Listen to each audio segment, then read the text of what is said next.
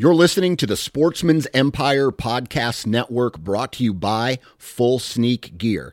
Check out their entire lineup at fullsneakgear.com. Also be sure to check out our entire stable of podcasts at sportsmansempire.com.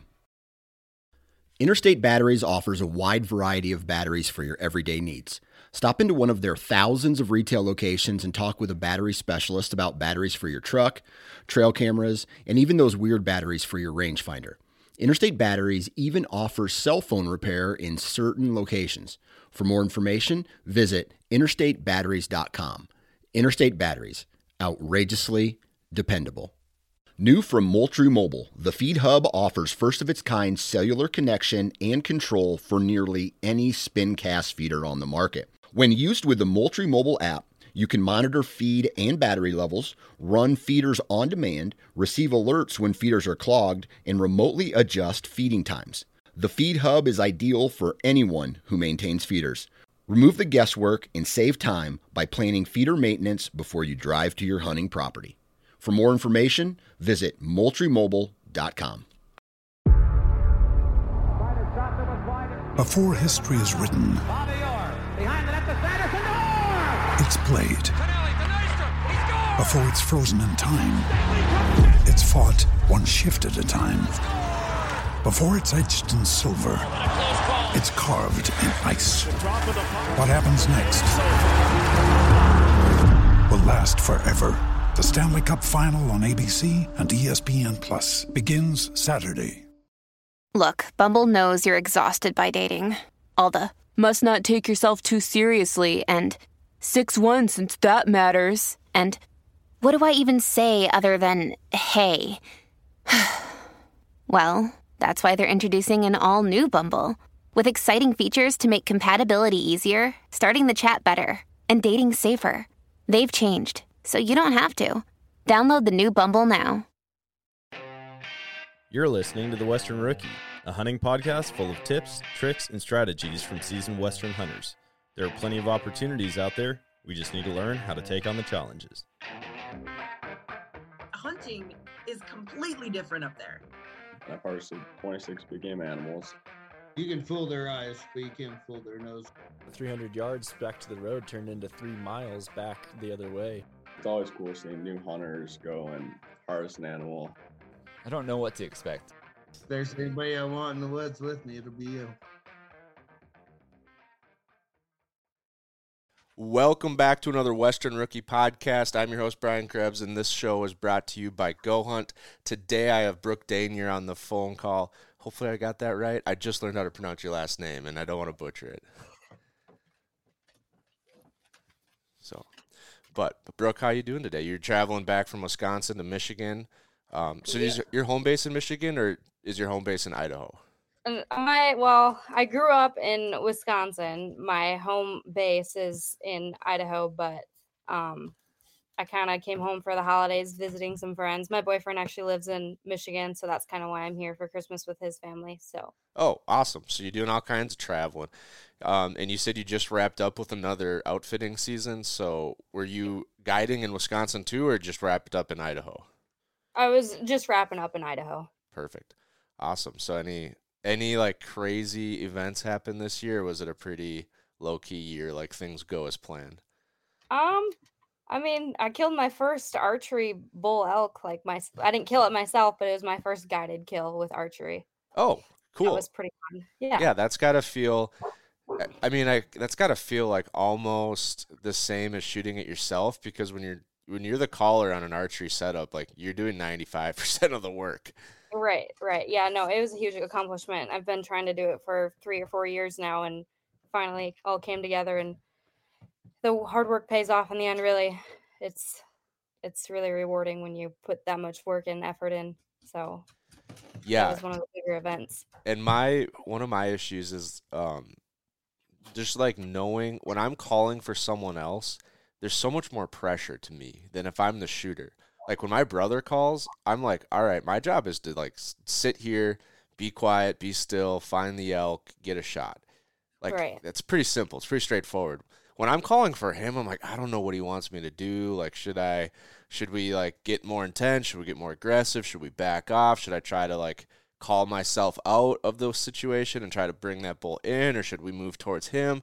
And you can like listen to the elk and kind of see what they're saying, but a lot of times in general units in like highly pressured areas, they're not super vocal, it seems. Like they don't just give you everything. Right. So Yeah, and the conditions I had that week were like we got lucky, honestly, because it was like 30-mile-an-hour winds and we're in a deadfall, so trees are falling left and right. Every whistle that comes through the tree sounds like a bugle, so it gets really frustrating. We got that time frame about 4-5 hours where it was no wind and finally got it done. So that's crazy. We almost had a tree fall on one of our people this year. He was napping under a tree for like an hour, and he woke up and he looked and he's like, that tree looks dead. I'm going to move. And like 10 minutes later, it fell down. That's crazy. Yeah. No, we're in all deadfall basically. So like that's what kind of what we have to watch for. And we're also hiking over all the deadfall too. So it makes it challenging. Yeah, that's the worst. I think hiking through deadfall is my least favorite part of all of elk hunting. Like if you could pick one thing to get rid of, I would pick no more deadfall. Yeah. Yeah, that and brush. Brush doesn't even bother me as much as the deadfall does because you just can't make progress. Like if you're trying to, we had it one time where we had a bull bugle at like 300, and then he bugled again at 150. So we thought we had tons of time, like perfect, 300 yards. Like we have enough time to like figure out a setup. And then he had bugled at 150 like 10 seconds later. So he was like on the move. And we were like, we need to go up fast for the thermals. And so we take off running, and we hit deadfall in like 4 steps and both tripped. And then the bull was there. And so it's like you can't move. Yeah, no, I've been in that situation also myself. But what do you do? Have you ever seen like deadfall where it's 100% deadfall? It almost looks like a flood of timber, and like the whole mountain is just open, like there's no tree standing at all. It looks like a lake of trees. Yeah, that actually happened to me when I got to the bottom of where we go hunting. I had no idea I was at the bottom, and it was a rock slide of trees. It was crazy, but we found our way out and obviously down, but it was definitely a pain in the butt. We did that once, kind of in Idaho, the closest we've ever hunted to Idaho.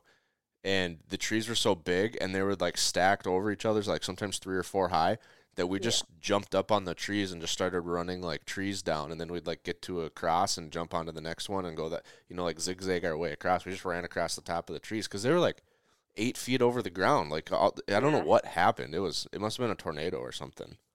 Yeah, no, that's kind of what I do now. Where we're at is just jump trees.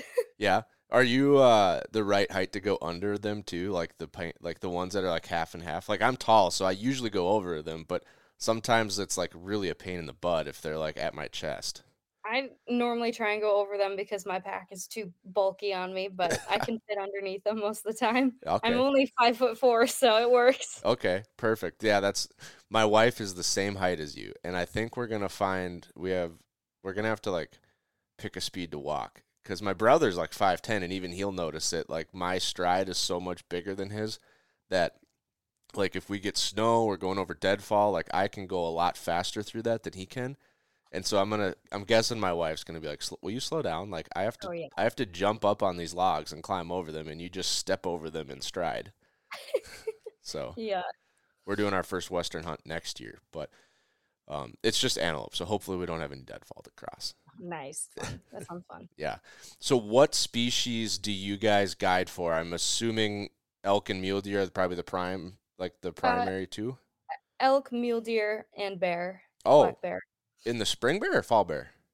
We do both. I used to guide in the spring bear and then help out in the fall, but fall is really busy between horses and packing into camps with elk season and whatnot. So yeah, well, that's a perfect transition because I really wanted to talk hunting with horses. So this show is pretty much, I would say it's a majority of Midwestern hunters, probably whitetail hunters that go out west, like DIY, I would imagine, but obviously, hunting with a guide, I think it would, if I could afford it every year, I think it would be a lot of fun.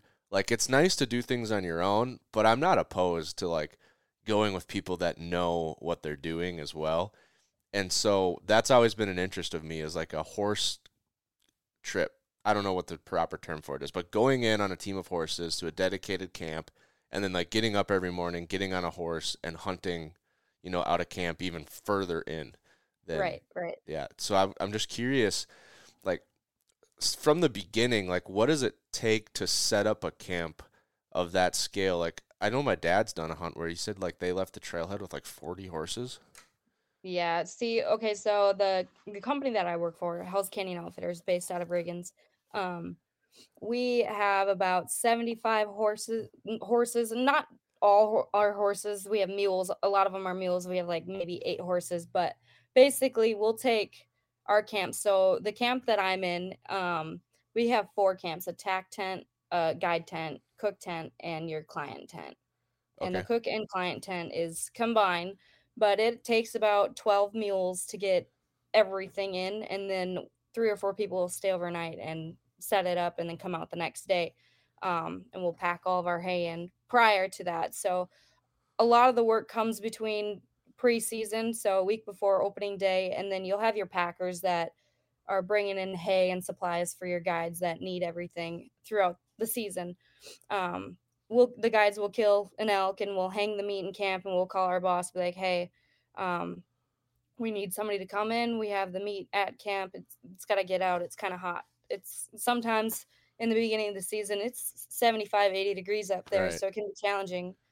That's where the horses come in. We'll take the horses from our base camp out to a certain area, bugle, and we'll tie our horses up to a certain spot and hike down to wherever we think we can get.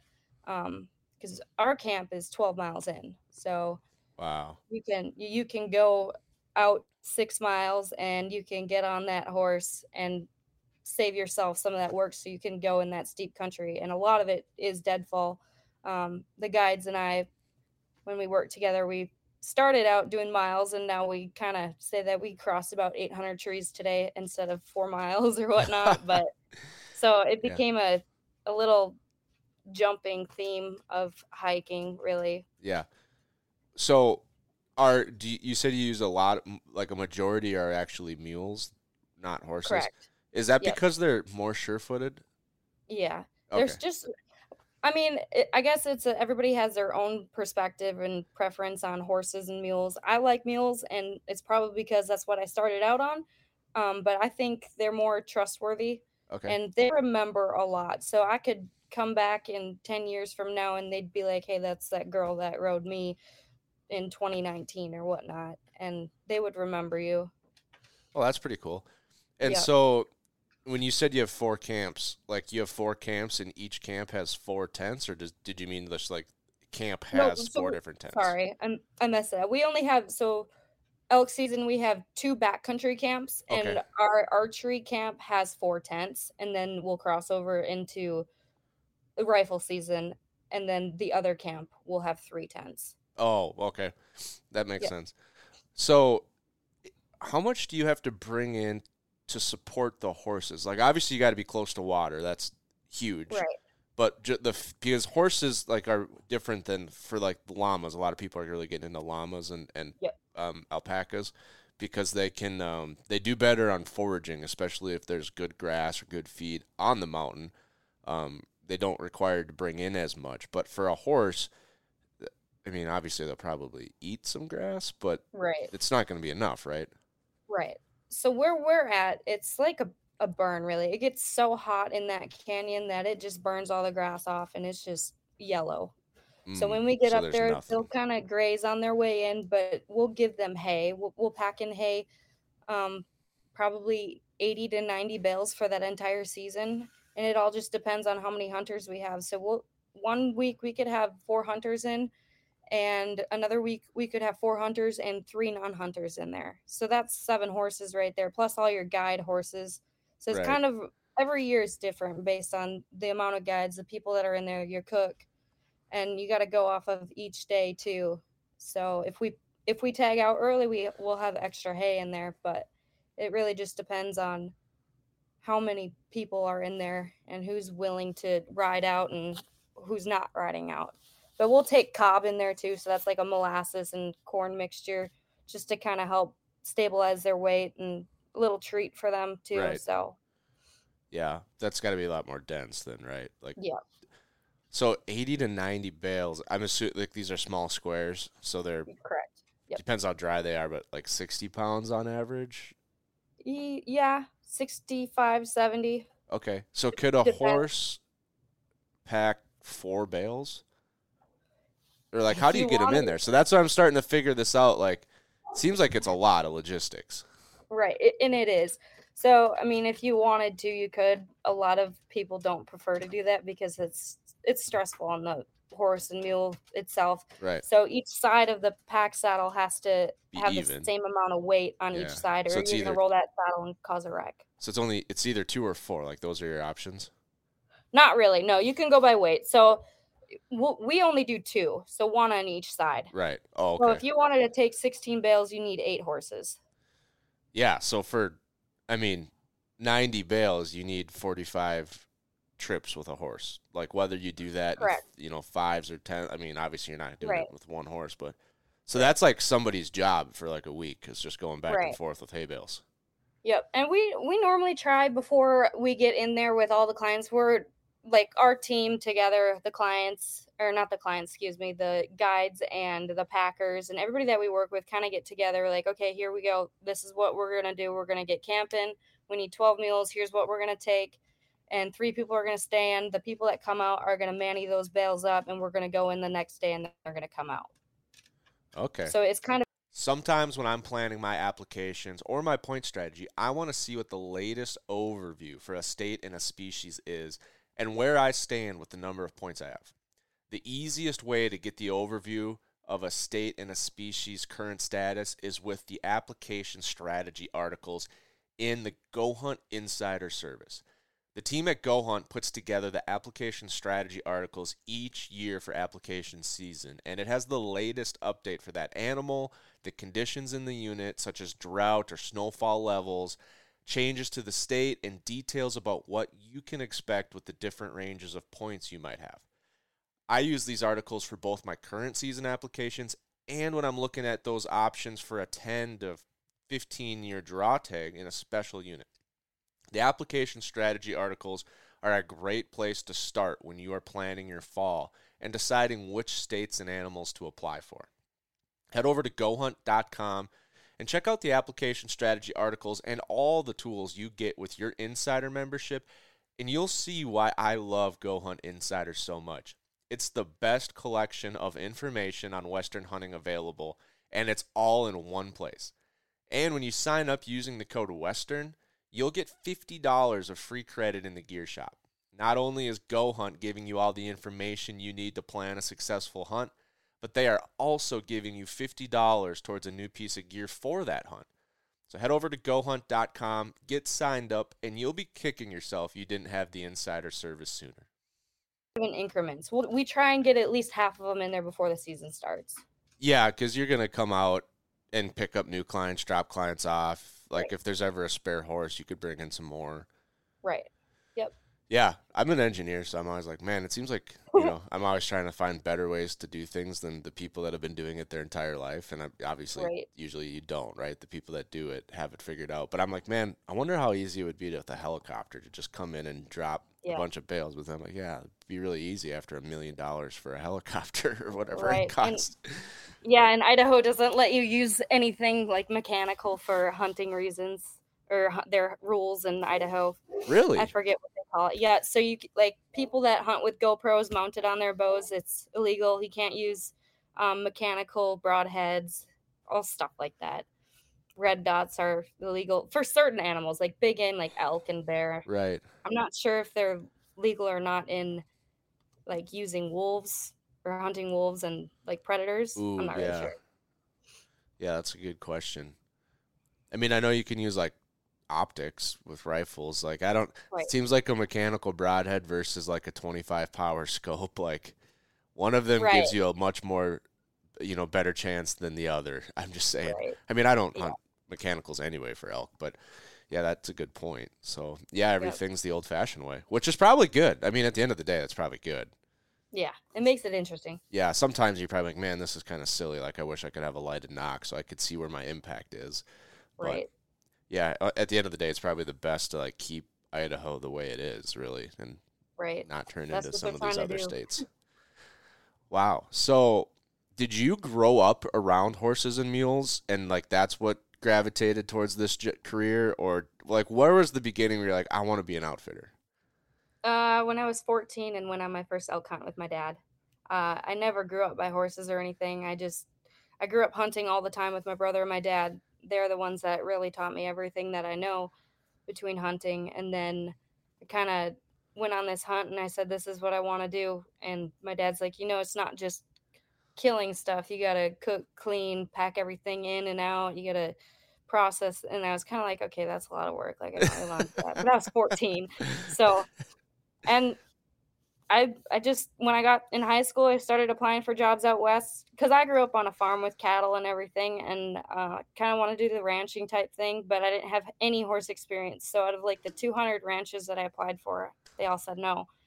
So I started applying for criminal justice, and my dad found out that I was going to go to college to be a cop and told me no, and started searching online for me to learn about horses and sent me to a horse camp after I looked into it. Learned how to basically call and recognize um, tracks and everything. Learned how to ride a horse, saddle a horse, all the basics. Okay. Got my wilderness first aid, and that's really where it all started. Wow. That's a story. So he just was not about the police officer life. Nope. I graduated high school in 2019, so I was 18, and that was when the whole protesting Riots, George Floyd thing was going on, and it was just. And nowadays, everybody says law enforcement is risky, so they don't recommend it. They love it, but they're trying to get out of it too. Well, I think, so. and a huge part of it's where you're at. I mean, right. Like for you, if you were a law enforcement agent out, near Riggins or wherever you are in Idaho, like that's very different than if you were like in Chicago or like Minneapolis now would be a disaster. That's just in my backyard. So I think that's a huge part of it too, but it's hard. Yeah. I mean, that's another life that takes a lot. Yeah. With a lot less, certainly less excitement when guns start going off than what you do now. Mm-hmm. Right. Big difference. Yeah, big difference. Okay, well, that's kind of funny you said that because we met the last time we were archery hunting in Montana. We met this cowboy, and he was a hired hand of the ranch, and he was just summering in our, canyon. So he just stayed up there 4 days a week and watched the cows and doctored anything that needed it. And then he'd go home for like 2-3 days, get more food and then go back up in. And it was like 3 hours to get in there. So it was, a long ways. But he started out, he went to Rhodes University for finance, got a finance job, hated it, started bartending instead. And he's like, well, is this life? Like, who wants to, be a bartender for 40 years? Right. So he's like, I want to be a cowboy. So he sold everything, bought a truck and 4 horses, and went out west. And I don't know how he got a job in Colorado. I think the story is he knew how to ride. Like his mom signed him up for lessons as a kid and stuff, and he stuck with it. So like he knew how to ride a horse, but that was the extent of his cowboying. And so some ranch gave him a job. Maybe they're short, and then he was, moved to this Montana ranch. But he was young too. Like he was, probably a little older than you, but he'd been doing it like 3 seasons, and it was pretty evident he was still learning. Oh, yeah, for sure. You're learning every single day. He would show up. There's like this one great spot to glass, and so we'd glass if we ever got back with daylight just to see where the elk were. And the day they pushed the cattle out, he's telling them about it the night before, like, hey, we're going to push cattle. There's a bunch of cowboys coming in. I'm really hopeful we'll get it on the first try. But, usually you have to re-ride all week and get the, strays or the ones that, you didn't get the first pass. So he gets back that night, and we're glassing already. And we're like, well, we were like, he didn't get them on the first try because there's like 6 over there and 12 over there and 5 over there. And, because we got spotting scopes and we're looking for elk, so it's easy to find all these cattle. And he comes up, he's like, I think we got them all. And we're like, well, we found like 30. He's like, oh, dang it.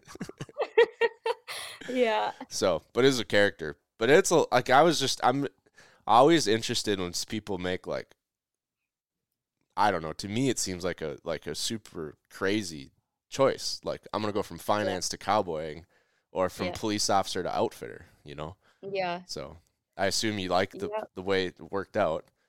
I enjoy it. I mean, it was something I always wanted to do. I never really wanted to go to college. I said that when I was, I don't know, in the 8th grade too, because I mean, what 18-year-old really knows what they're gonna want to do? And I didn't want to waste my money for something that I maybe will do and Yeah. then go guide and not make the money to pay it off. So Right. Yeah, you could have went to criminal justice school and still end up as a outfitter or a guide. So exactly. you never Yeah. know. One of the questions that I feel like you might get, and I don't want to offend you, but when people find out that their guide is a younger girl, did they ever get weird? Yeah, I've had a few. That I've they're had like, a few, "Oh, but you're the guide? Like, where's the?" yep. Yeah. Oh yeah. Which isn't right. I mean, there's people that, you know, could be 14-year-old girls in Idaho that know more about hunting than, you know, Jim Yeah. Zumbo or you know, anyone. Like, it doesn't really matter who you are, you know, what your age is. I'm picturing, like, when someone books an elk guide, they might have an idea in their mind, and then they show up and they're like, oh. And I'm just wondering, Yep. like, is it ever, like, super awkward, or people just get over it as soon as you're like, yeah, I know what I'm doing. Like, this is. Some people, yeah. I've had a few like that, but I've also learned to kind of brush it off, and if they can't respect me, then we're just gonna go for a really long hike until you do. Um, yeah, That's a good and method. I had a client like that this year, and he was just saying how he didn't want to be with a certain person because he couldn't walk, or this person because he was really young, and then going to my boss because I didn't know what I was doing. It's just like, okay, well, then we're gonna go for a hike, and we may see a bull, and you're gonna, like, they said they wanted to go on a hike, but I'm like, listen, there's a really nice bull down here. Like, why do we have to leave a bull to go find another one? Oh, yeah. So I'm like, okay, if you don't want it, then you don't deserve it. We're gonna go for a nice hike until you can figure out how to respect everybody else that works here. Because I mean, if you went on a guided hunt, you can't really tell your guide what you want to do. We're open for suggestions and whatnot, but in the end, I think everybody that I work with at that outfit has been there since 2019. So we know the country, and we're very confident, and we all work together really well. So if we have questions, we come together and Right. basically ask what they want to do, and then we're going to be like, okay, we'll put it together, and this is where we're going to go. Right. Well, and I feel like the time to be picky about what kind of hunt you want is when you're looking at guides. Correct. Like, if you want, like, for someone that wants to hike a lot, like, why'd you book a guide that uses horses? Right. Right? Like, there's a lot of guides out there. Like, there's probably a guide for every style of hunting. And I feel like that's when you can be picky. But, like, when I book a guide, not when, I've never done it, but if I picked a guided hunt, it'd either be, like, because it allowed me to hunt a tag I wouldn't otherwise be able to get, like a landowner tag or, you know, some type of outfitter tag. And I want this tag. It's a really good hunt, you know, and or like Canada, perfect example. Like, if you want to hunt Canada, you have to use a guide. So that's the one thing. And then, you know, in every situation, it would be like, well, I also want to hunt with people that know the area, they know the animals, they know more about this than I do. Like, that's why you have a guide. So I wouldn't be like, oh, this is how you elk hunt. It's like, well, I'm here to learn from you how you guys elk hunt this area. Right. Maybe I elk hunt different where I've hunted other places, but that doesn't really apply. Like, I can't bring my North Dakota elk hunting experience to Idaho because it's, you know, completely different landscape. Yep. And I know everything, but I don't. I'm always listening. Like, I've had clients, my very first. This episode is brought to you by Steelhead Outdoors. Now, everyone knows that Steelhead Outdoor safes are the only American-made, fire-insulated modular safes on the market. But you might not know that Steelhead Outdoors also carries a full line of handgun lockers, pistol boxes, and even custom vault doors. So whether you're looking for a locker to store your concealed carry when you walk in the front door, or a pistol box to mount underneath your nightstand, or even if you're looking to secure an entire doorway in your home and create a safe room, Steelhead Outdoors has a solution for you. You can tell the guys over at Steelhead are gun owners because they have the gun owner in mind when they design their products. Their handgun lockers are just the right size to store modern-day handguns with lasers, optics, double-stack magazines, and even a backup gun. Well, their pistol boxes are the perfect size to mount underneath your bed, your nightstand, or even in your vehicle. And when it comes to a custom vault door, they have designed a panic lock and emergency release so you can easily lock and unlock your vault door completely from the inside, meaning you are always safe but never trapped inside. Go to steelheadoutdoors.com to check out all of their security options and pick the right one for you. Bull that I ever killed, the guy was hunting with me because he wanted to go in the area, didn't know the area, and I was like, okay, well, do you guys like hiking? They're like, yeah, we prefer to, if we kill a bull, just hike it out, not use horses. And I was like, okay, because I really enjoy hiking. I actually would rather hike than take horses because I just worry about them running away. The one time I did take horses, my horse bit its lead rope off and ran back to camp, so I had to walk back anyway. So yeah, it was just a nuisance to me, but I love them. They help a lot. I guess I can't just not take advice from other people. When Right. my clients come in and they have a good idea, I'm like, oh, I never thought of that. We should try that. And like, I'm willing to listen and learn still, but I also don't appreciate when others are disrespectful to everybody else when we're the guides. Yeah, and if it's anything like I've observed in like almost every other aspect of life, like the people that have the loudest criticism are usually not in front of you on whatever path you're on. Like I would imagine like for you, the people that are like stone cold killers, like they've shot 100 bulls, they know they've done DIY their entire life and maybe mixing a couple guides. Like they show up to camp to have a fun time. Like they probably don't tell you what to do or how to do things. Like they're just, they might say, hey, well, what about this? But like everyone that's ever been in front of me on a journey has always like been a lot more respectful than like all the criticism I get from anything is always from the rear view mirror. Oh, 100%. Me too. Right. Like the people that would maybe show up to camp, like telling you how to do your job. It's like maybe their first elk hunt for a stereotype. Yeah. Yep. I get it a lot, but I think I grew out of it and I know how to handle it myself. And if I can't do it, then I just go to my boss and he handles it. Otherwise, the other guides, because I'm the only female guide in that outfit. We have like female cooks and everything, but I feel like I get the grunt of a lot of it just because I'm a young female guiding big game in a man's industry. It is what it is.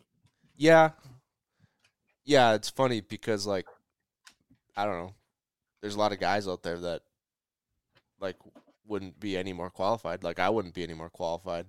I lose my temper super easy when things don't work out in the elk woods. Like that's not a good characteristic for a guide when when somebody does something wrong and the setup gets blown and you like just want to lash out. Like that's usually not the recipe for a successful review on Google. Yeah. So I'd probably be a terrible guide. But yeah, it's just funny how people's, I don't know, ego gets in the way probably is what it really comes down to. Yeah. Which has nothing to do with you. Like their ego has nothing to do with all the work you've put in learning and being there. So yeah, I feel like a lot of people that go on guided hunts think that it's always guaranteed to kill an elk, which, I mean, it's called hunting for a reason. I like to say my clients should come out with a really good attitude, want to have fun, and the more fun that you have, I mean, we're going to have opportunities. We're going to see elk. If you don't get those conditions, then, I mean, it's hunting. Yeah. One archery hunting too, for your early season stuff, like that's hard no matter what. Like you could do your job to a T and call in a bull to 20 yards and there's still no shot. Like you might be in black timber and he can't, like we've had that many times. We went to a hunt in Wyoming. There were 7 of us. We had 30, I can't remember if it was 33 or 39 encounters under 60 yards. Just, you're kind of guessing. Like you hear enough bugles in a week, you can kind of start to be like, well, that one's really close, like 40, 50, 60 yards. Or like, nah, that one's over 100. We had 30 some of them under 60, and we had 2 shot opportunities. Yep. Yeah. I had a bull I called the bull into 20 yards from one of my buddies. He's like, I can see its antlers. That's how we know, because he's like, I could see its antlers. It's the only thing he could see. I mean, it was that thick, and it's Like, what do you do? Like, you Frustrating. did everything. Like, it's hard to get them to even into 20. What do you need? Like, imagine Yeah. calling them into 5 yards for someone. Like, it's a huge Yeah. mountain. Like, it's really kidding. tricky. And I'm sure there's people out there that do it consistently. But yeah, it's tough no matter what. It's fun though. It makes for good memories. I had actually a guy that I worked with. He's from Mexico. He was just helping out and kind of learning how to guide because he wanted his own consulting business. And he brought his dad out and he was videoing everything and called this bull, and we were at the bottom, the very bottom, and called this bull, and we're like, okay, he won't come in any closer. And so we sit down, start having lunch, and I just kind of stand up, stretch my legs, and I'm like, oh boy. And I looked at Lucas and I was like, no, put it away. That bull was 80 yards. And the only reason why he sounded like he was 300 because he was in thick timber next to water. So it was holding that sound down. Yeah. So I threw out a cow call and he looked up, but we were on this bench and he knew there was no cow there. So because he couldn't see anything. So he was kind of nervous. And his dad could shoot at 80 yards. It was just not a good shot. So yeah, it's tough. Yeah. I've had to not shoot. I've not shot 4 bulls within 60 yards because of the shot. And it, like, every time we go out west, I'm just thinking about every one of those shot opportunities. It's like, I had 2 of them this year at 60. One was just full frontal. All I could see was its head, though. Like, I couldn't even see the cavity. And I'm not I'm not the archer to take a 60-yard frontal shot. Yeah. And the other one was 58 in broadside, but there's a tree that went to, like, the liver. So I would have had, like, worse than a liver shot, which that's not a recipe for success either. So I just, like, what do you do? You know, if the tree's close, you can, like, lean, but it was, like, right next to the elk. So I would have had to walk over, like, 20 yards to get a better angle, and that's not going to work. So, gosh, that's tough. Like, it stinks getting that close to something that's that hard and then not being able to seal the deal. Yeah. But it's hunting. It makes it fun. It is hunting. That is for sure. And so you said archery elk. Do you do archery mule deer in the same camp, or is that really not popular? No, we don't really do any of archery mule deer. Yeah. We just do rifle. Okay. And then you do the rifle bear, rifle elk, rifle mule deer. Correct. On the rifle hunts, is that a lot more like using horses daily as a part of the hunting to cover more ground? Yeah. Yep. Yeah. We'll use more horses during rifle season. The elk tend to move a lot further away from camp, and we run into a little bit more people than we'd like to see back there, but so that's where the horses come in nice. We can get further away from people and get to different spots where they couldn't in a day. So yeah. What's your favorite thing? What's your favorite, like, hunt to guide? Archery elk. Archery elk, just because they're vocal and you can get close and adrenaline gets crazy? Yeah. Yeah, well, that's my favorite. That's my favorite to hunt, too.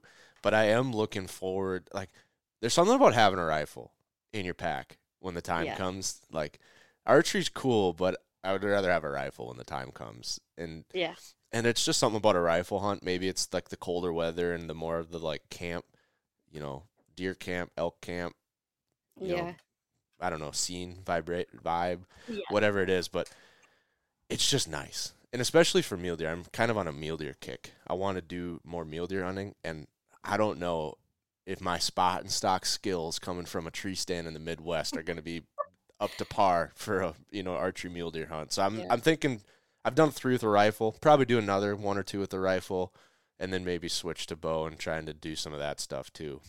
Yeah.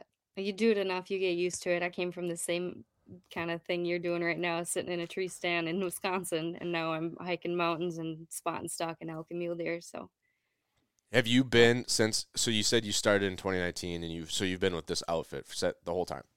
Yes, except for, what was it, 2022 season, I went to Alaska and packed for a moose camp there, and then I came back this past season. So packed, like, put moose on your backpack and walk them out? We used horses too. Oh, but I was going to say.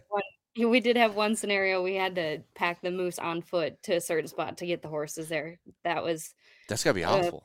They're huge. Yeah. Well, so because big. Alaska also has laws about deboning meat, right? Like, you have to bring the quarters out bone in. I think that, I mean, you can debone it, but you have to have every piece of meat, Every meat. neck meat, everything. I knew that. They like rib meat. You have to take the rib meat. You have to take all like the Yeah. shanks and everything, the neck meat. Yeah. I don't think there's any laws on organs. I'm not sure. I've never hunted in Oregon. No, like you don't have to take like the Oh. liver, or you don't have to take like the Yeah, heart. yeah. I don't But you do I have to take don't the think so. tenderloins. Yeah. But yeah, I mean that would, if you can debone it, then it's just how many trips you want to make. But I was thinking if you had to like carry a rear quarter of a big bull moose out bone in, like that's got to be on the other side of 100 for sure. Oh, 100%. It's heavy. And Alaska's not dry by any means. Yeah, I've heard people say the worst part is like every step you sink like 4 inches. Yep. And so Yeah. yeah, I bet the quarter that I carried was at least 120 to 150. So you did a quarter bone in. Was it a Yeah. front or a rear? I think I did a front and a rear. It was me and one other girl that was helping move the meat because the guide was bringing everything from one spot to us, and then we'd take it to another spot because we didn't know where he had killed the bull, and it was in a bunch of willows, so he was doing the hard part. Oh, geez. Yeah. Yeah, I mean that does get heavy. I mean, it's heavy for me, and I'm 6'2". Like I'm a bigger person. The heaviest I've ever packed out was 146, not including the frame. I did an elk rear and an elk front at the same time, and then I got back to my house and I weighed them, and the rears were 82 and the fronts were 64. And that was a huge elk. I mean, it was a 350-inch bull, 8.5 years old. So when people talk about like 100-pound elk quarters, I'm like, I've never seen one. Yeah. Maybe a big Rosie, like a Fognac Yeah. Island Roosevelt elk might have 100-pound quarters. Yeah. But I've never seen with all due respect, the raghorn you shot did not have 100-pound rear quarters. To whoever, to whoever says like, oh, is that 100-pound quarters? I'm like, right. Good for you. Right. Happy for you. I don't say anything, Yeah. but they're not. I don't think the elk are as heavy as people like to give them credit for, because it sounds cool when you say you did a 100-pound pack out. I think moose are probably the opposite. Like they're way heavier than you're hoping for. Yeah. I mean, when you're hiking uphill with the elk quarter, it feels like 100 pounds. Yeah, I like to shoot mine above camp and then Yeah. bring them downhill. I've done that. Yeah.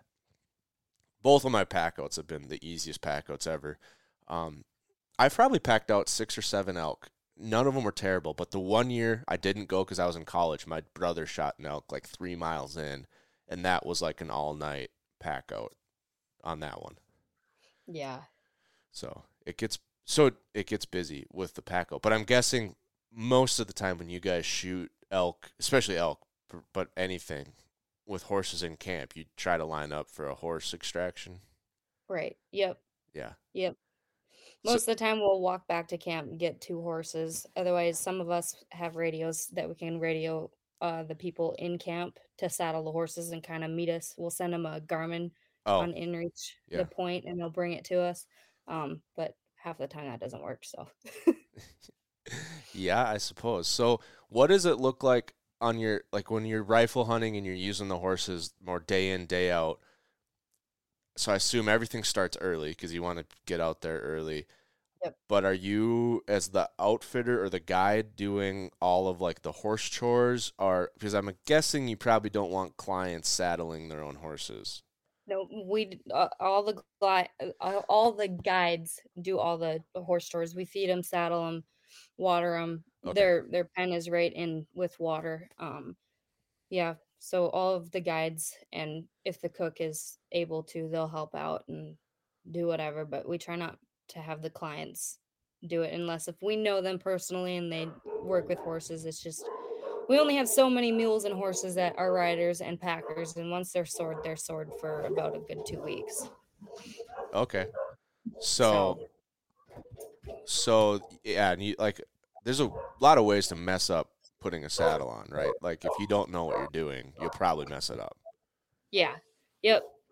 So your client just all of a sudden falls off because the saddle isn't set up right. Right. I feel like that's a disaster. That's a big liability. I mean, yeah. So do you ever have clients that have like horse crashes or unless my dad's just had like the world's unluckiest horse guided hunts in his life. Sorry, these dogs are going nuts. That's okay. No, we've had some horse accidents, but because most clients don't listen or they think it's fun. One of my favorite things about Maverick hunting blinds is the ability to customize the blind for your needs. With the Booner Blind series, you can customize your window orientation and get all vertical windows, all horizontal windows, or even half and half. You can even build your blind so all your vertical windows are on one side for those close-range archery shots, and all your horizontal windows are on the other side for your long-range rifle shots. And when it comes to customizing the look of your blind, they've got an entire line of accessories. They've got options to camouflage tint your windows and stencil kits to make your entire blind camo, and bow holders and gun holders for the inside of their blind. They've got everything you need to make your blind perfect for you. Click the link below and head over to MaverickHunting.com to get all the accessories you need to customize your Maverick blind. I need to scratch a horse on the butt with a stick. Why would that? I don't know, but some people think it's a good idea to make them to go faster, and half the time it doesn't work out well. But usually they're pretty good at staying together. We have some wrecks with like the pack saddle sliding, and then the horses freak out on switchbacks, and then we get into a little wreck. But a lot of the time it goes pretty well when everybody stays calm and just listens. But okay, my dad's had he didn't get bucked off, but one time they found a bull. I think they jumped a bull across the canyon, and they were trying to like basically race it to the head of the canyon and cut it off so they could get a shot opportunity. And so the guide grabbed his lead rope and took off through the black timber at like Dad said it was like all out. I'm guessing it probably wasn't all out if you asked the guide, but probably a fast gallop. Yeah. And my dad was like, trying to stay on and like get hit with the brush. And I don't know what happened, but I think he said the mule, like there's a down tree like at an angle, and the guide's mule went around one way and his mule went around the other way, and the tree hit him in the chest, and like he just went over backwards and landed on his feet. But obviously at that point it was too late. The guy kept going, and my brother like came up slowly with his mule because he couldn't ride that fast on his own through the black timber, so he's just walking his mule behind him, and so he fell off that mule. I think he fell off a different time, but then the most notable was they're trying to walk their mules down a mountain, and it was really steep. That's why they're walking them. And he was grabbing onto the lead rope, and he's like trying to go slow, and it went down. The guide went down and then to the left. So my dad was trying to walk down, and there's like one tree on the edge of like a little cliff, and then after, big enough it would have been a bad day. And so he's looking at like how to do it, and his mule just like hit him from in the back with his nose, like hurry up, and just launched him. And so he's like sliding down this like little trail, and he's like, well, if I catch that tree I should be safe, but that's my plan. And then all of a sudden like the rope got tight, and the mule just stood there the whole time and didn't move, so the lead rope caught him, and then he was able to like pull himself up the lead rope. And then the guide came up, he's like, yeah, that way's not going to work. So, but so he's just had pretty bad luck, and my brother has never liked horses, mules, anything that he has to ride. And so I think that's probably why we don't do it anymore, to be honest. My brother doesn't like horses or mules much himself either. When he killed his bull out west, he was like, we took horses to go get the meat and everything, and we're like, okay, we'll hop on. He goes, no, Brooke, you can lead my horse. I think I'll just walk. I'm like, okay. So I ended up leading out his horse. Okay. With weight, like with the elk on it? No, it was his riding horse, and decided not to ride it. Yeah, I met a guy in Montana that used to outfit, I think in Colorado, and he says, I'll never get on a horse again. He's like, I've had the worst luck with horses. I don't know if they were buying like $200 horses and then using them as, and then he's like, as the guide, we always got the worst horses. The client gets the best horses. He's like, I've been bitten so many times by horses and like bucked off. Like, he's just like, I'm never getting on a horse again. Yeah. I'm not the greatest rider myself at first either. I'm better at it now. I've had fallen off of a few taller horses a time or two, but I mean, that's what you get for being a guide. Yeah, so when you fall off, like, is there anything, like, is it like something crazy's going on, or like just something, it was just more of a fluke than anything?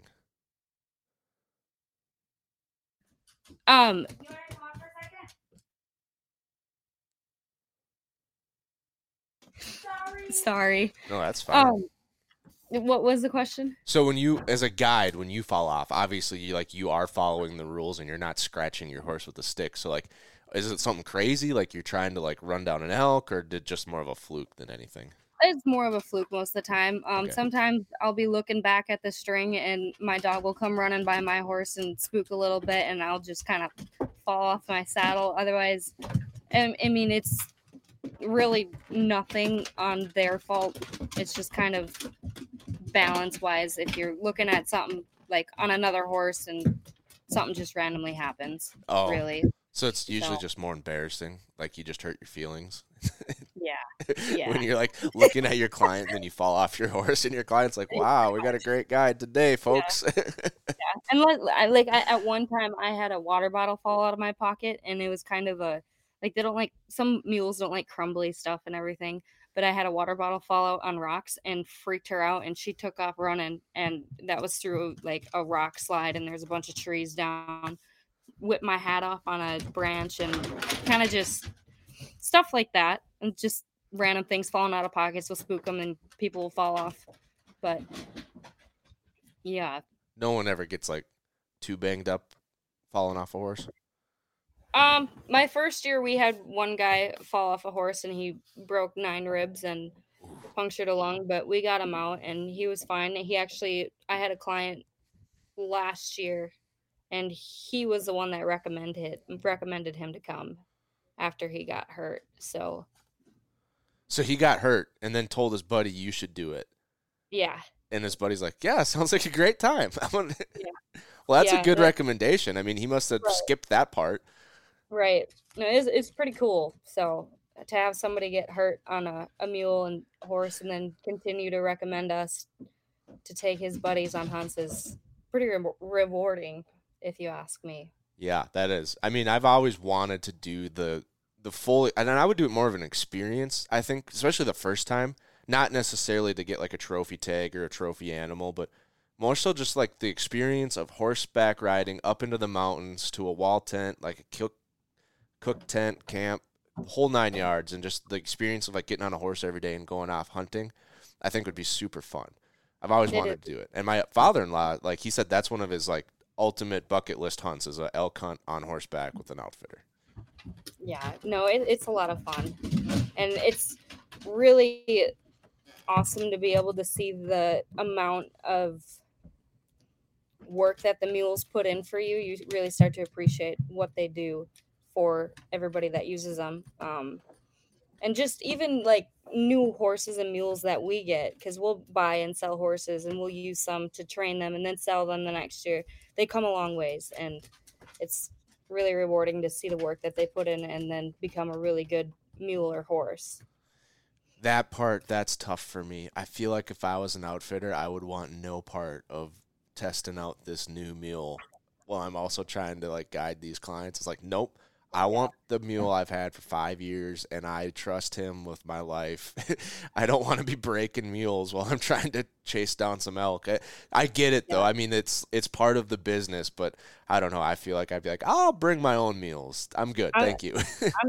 I'm the same way. I usually leave it up to the people that work with mules forever, and I'll leave it to them. Most of the time, we don't bring them into camp. We'll just leave them. We'll take them in and out, and they'll take like salt blocks or like four bags of feed, so they realize that it's not hurting them. And if they buck, then it's gonna hurt. But that's kind of how they learn, is with pressure. But okay, so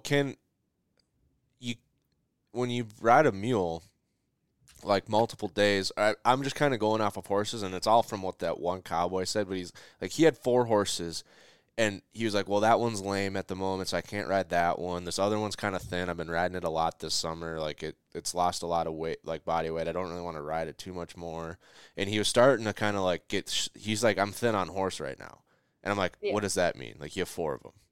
And so he's like, well, it's the end of the year. I've been riding them all. One's hurt. Like, Does that happen for you guys too, or you got to like constantly be like swapping out mules and getting fresh mules in? Yeah, that happens quite often. That's why we're fortunate enough to have 70 plus mules. Either somebody will roll an ankle and get a hot foot, so if it's hot, they got an injury in their ankle, and we'll have to soak it in Epsom salt. We'll take them up to the sick pen, is what we call it. They'll get saddle sores. So you can't put a pad and a saddle on their back because otherwise it oozes, and it's just respect for the animal that does the work for you, really. Right. Yeah, I mean, you want to take break. care. I mean, it's just like having a dog. Like if my dog gets hurt, I don't bring him out hunting just to find more antlers or find more birds. Exactly. It's like, okay, well, he's dinged up. He's got to heal. Right. So, okay.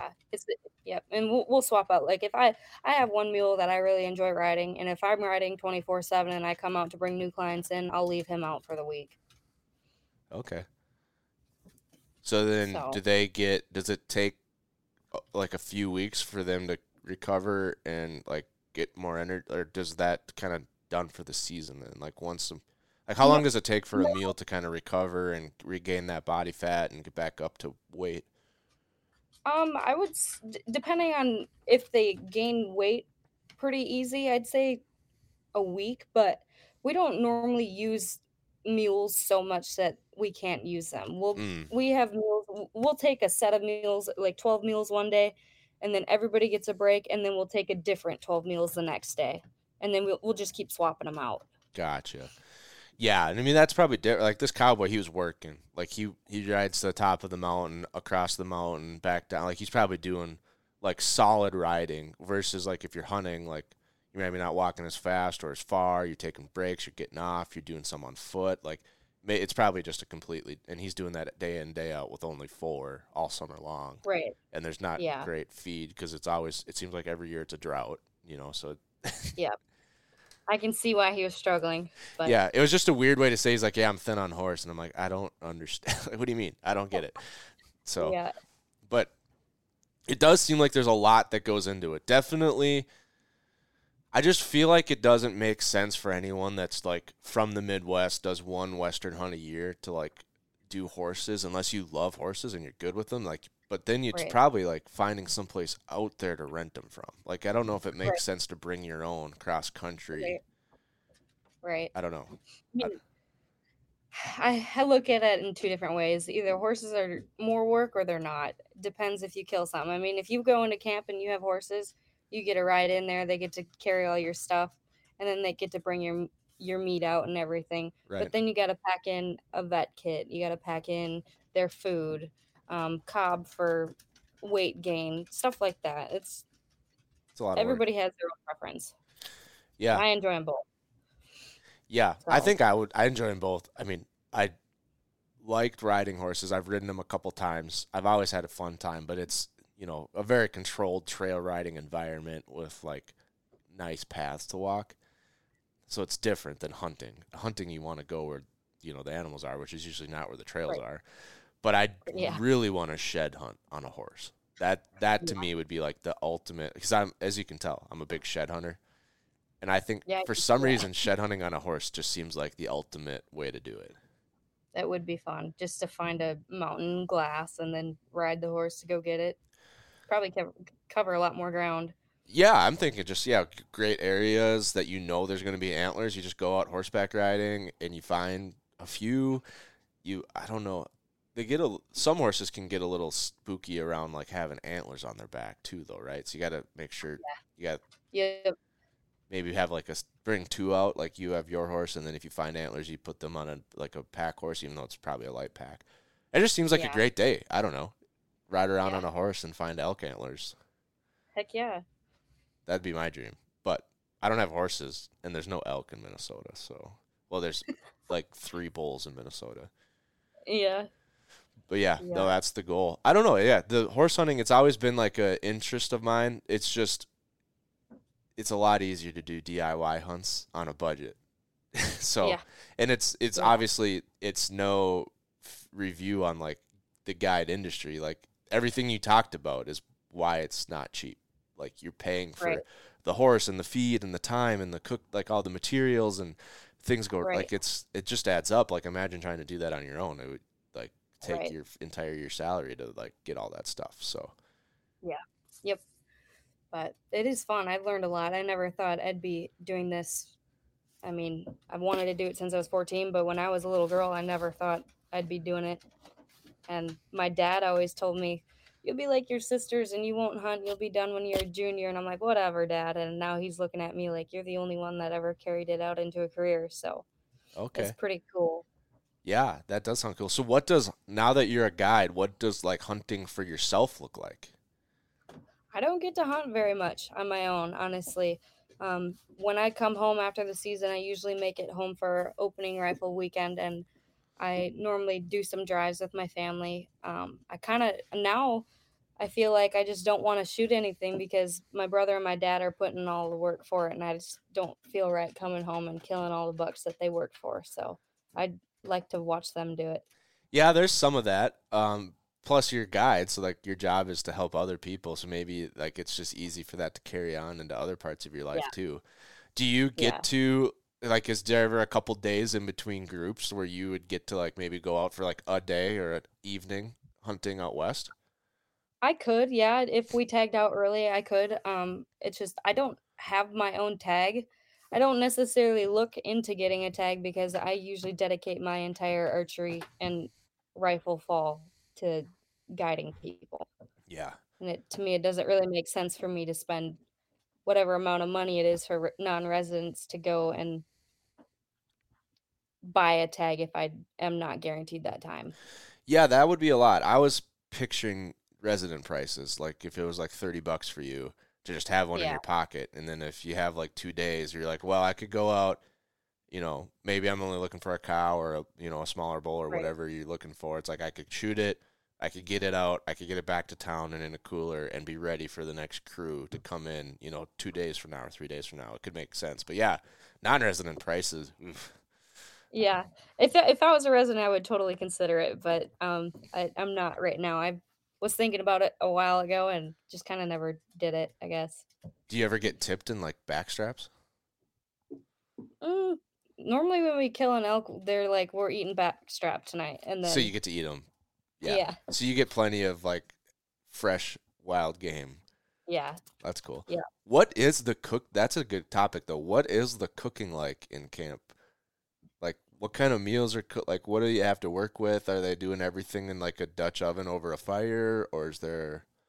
It really depends on the cook that you have. So the cook that we had last year, she works on the river. She is what people would call a hippie. I don't know what the correct term is for that, but she works on the river, so she cooks on Dutch ovens a lot.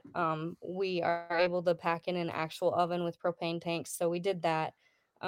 She made everything homemade, like the bread was homemade, her muffin, sourdough starter she had, so like cinnamon rolls she was making. She would actually bring potatoes up there. Otherwise, it's kind of like box stuff, like bagged potatoes and box salads.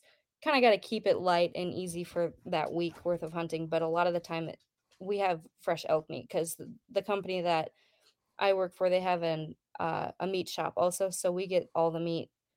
So it's mainly elk that we eat, and we'll have ribs, we'll have tri-tip, lasagna, and then the last day is kind of whatever. I think I don't really have the menu memorized, just kind of scattered, but well, yeah, by that time you're probably like just in the rut, like doing chores and going to sleep, trying to get as much sleep as you can. Yeah, but yeah, the meals that we get are definitely 5-star, and it's hard to beat. That's why the horse hunting is really nice too. You get to carry whatever you want. Yeah, that would be cool. I mean, that's the one, like the kicker that could make or break, I think, an outfitting hunt is like what kind of cook do you have in camp? Because my brother has done both. They did a hunt in Colorado, and the cook was also the only person that was doing like chores for the horses, and so like, and they had like one big, I think it was like a skillet. Like she cooked everything in that one thing on the fire. And so she'd like crack all the eggs, put them in there, and then go out do horse chores. And then when she got back, like the eggs were done, but they're like burnt, like oh no, everything they had was terrible. My brother threw in like a couple boxes of like Cliff Bars right before they left, just road snacks or whatever. And like That's what my dad and brother lived on for the week, was like those. Oh no. Because the cooking was just awful. But then they did another one with Jake Clark in Wyoming. I don't know if you know them. It sounds familiar, but I'm not sure. The way my brother explains it is he's like one of the premier like 5-star outfitters in Wyoming. Gotcha. And so just, different state, but he said like that cooking was phenomenal. Like my dad was like would still talk about for hours like what that lady could do with that it was like a wood stove. Like the old, like the ones they used to cook with in like the 1800s. Like everything she cooked was with that, and she's like, what she could do with that thing was insane. Like the temperature control and the time, and like it was insane. Like it was the best food I've ever had, and she did it all with pieces of pine. Right. So yeah, really makes or breaks a hunt. 100%. I think that's what makes the hunt fun too, is being able to come back to camp and realizing that not everybody can have this opportunity in camp and have steaks and tri-tip and ribs. And I'll tell you, we sure don't in our out camp. We have spaghetti and mac and cheese and like things that are easy to bring across the country. Yeah. So it's always the fun thing when you have your little Rocky Talkie on there and you're calling the cook, hey, what's for dinner when you're walking back. So, but it's pretty like routine though. Like the same couple of core meals will be in every group, because I'm assuming it's like you ride in on Sundays and ride out on Saturdays or something like that. Yep. Okay. Oh, every week is basically the same. You just kind of mix it up. You could use pork in lasagna, or you could use elk, or you could, switch it up. But is she just does she just like get a card from the boss or like a budget from the boss, and then she just goes out and gets the food she needs and gets a horse to bring it in for her? And pretty much. So my boss and his wife will go do all the grocery shopping for the season, for archery season, and then for each camp for each week. That's a lot of grocery shopping. Yeah, and except for the produce, obviously. So Yeah. then she'll go get the produce that she needs that each day or before we go in. So okay. And is it solid, like clients from archery kickoff through the end of the season, or is there like any breaks or like off weeks? Or we have one off week, and it's the first week in October, because I believe they close archery season or all elk season, and then they open it up, I believe the 7th or 8th of October, both units, and then they go start back up. So that's our 1 week off, and then not really a week off for us because we got to pack in our other camp. Okay, so from the start of season, you're basically sleeping in a tent until the end of season. Yep. So if you're a resident of Wisconsin, like you obviously don't have a house in Idaho. So what happens when you do when you guys do take out early and everyone leaves like 2-3 days early?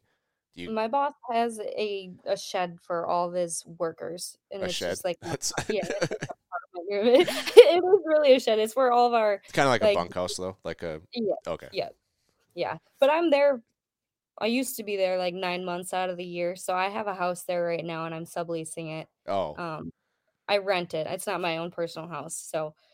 It was after working with people 24/7, being spring and fishing boats, and then back into elk season. The last thing I want to do is come home and talk to 7 more people. I want to go home and be by myself with my dog. So, yeah, that seems like a lot. So that's why I was just curious, because it seems like a busy fall being a guide. Like just always early mornings, not really taking like your days off are getting ready for your next group, and chores every day. Like it seems like it would be great for the clients. Like they show up, food's ready when they get back to camp, chores are done, go to bed or not. I don't know what. I would assume some clients probably want to stay up and have a bonfire and throw around a flask, and other clients are like, I want as much sleep as possible because I'm here to kill a bull. Yeah, and I feel like most of the people that we work with are willing to accommodate all the clients. Like we had a group of clients who are like, oh, let's stay up all night. I'm like, okay, I'll stay up till 11 and then I'm going to bed. But yeah, and I suppose I don't know, maybe you have a couple guides that are more of like the party animal and can just wake up with no sleep and they stay up with them or not. Right. I suppose if your clients stay up all night and they don't want to hunt as early in the morning, you're like, well, it's your hunt. Yep.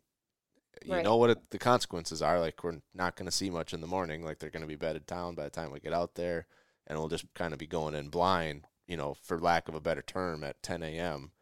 because we're not hearing bugles anymore, or, you know, whatever. They're like, yeah, that's what we want to do. You know, we're just here to hang out. So, all right, whatever. Yeah.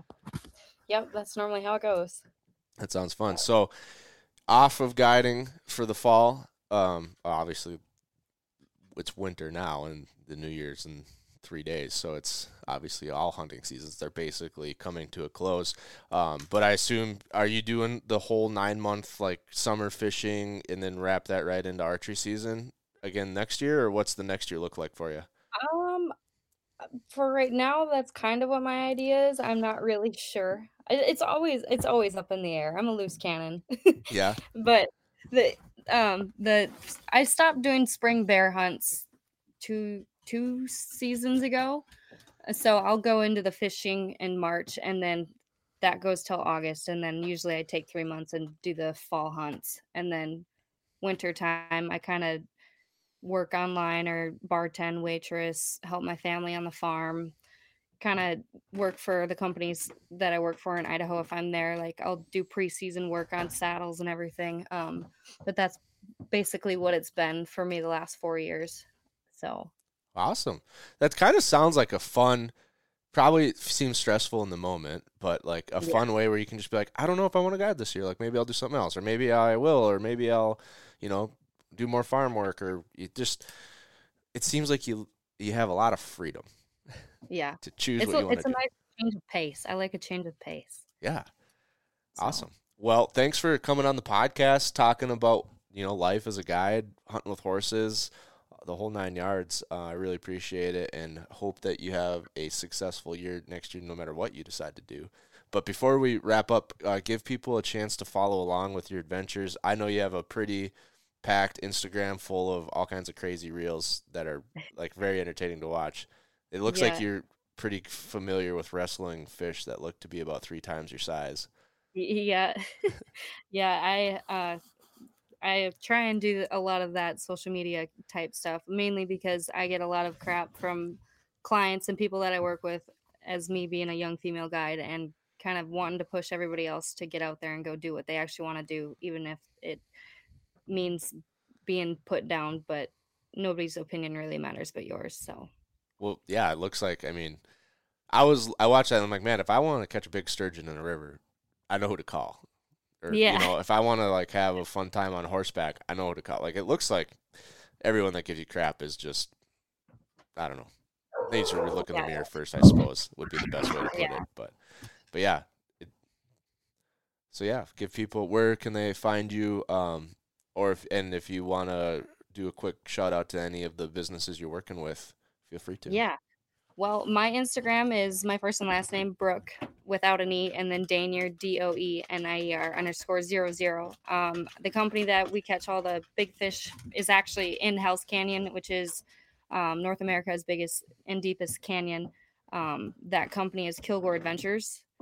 Give them a follow and check out all their reels. Call them up if you want to go on a jet boat ride. They also do tours, and then the hunting outfit is Hell's Canyon Outfitters. So also in Hell's Canyon. Yep. I've heard some wild stories about elk hunting in Hell's Canyon. Like, I'm sure either one would be an epic adventure, whether you're on the river or in the hills. So yeah, cool. No, it's awesome. It's definitely a hard place to beat. So. Awesome. Well, we'll put the links to all those places in the show notes for anyone to check out. And once again, thank you for being here today, Brooke, and thank you for listening, folks.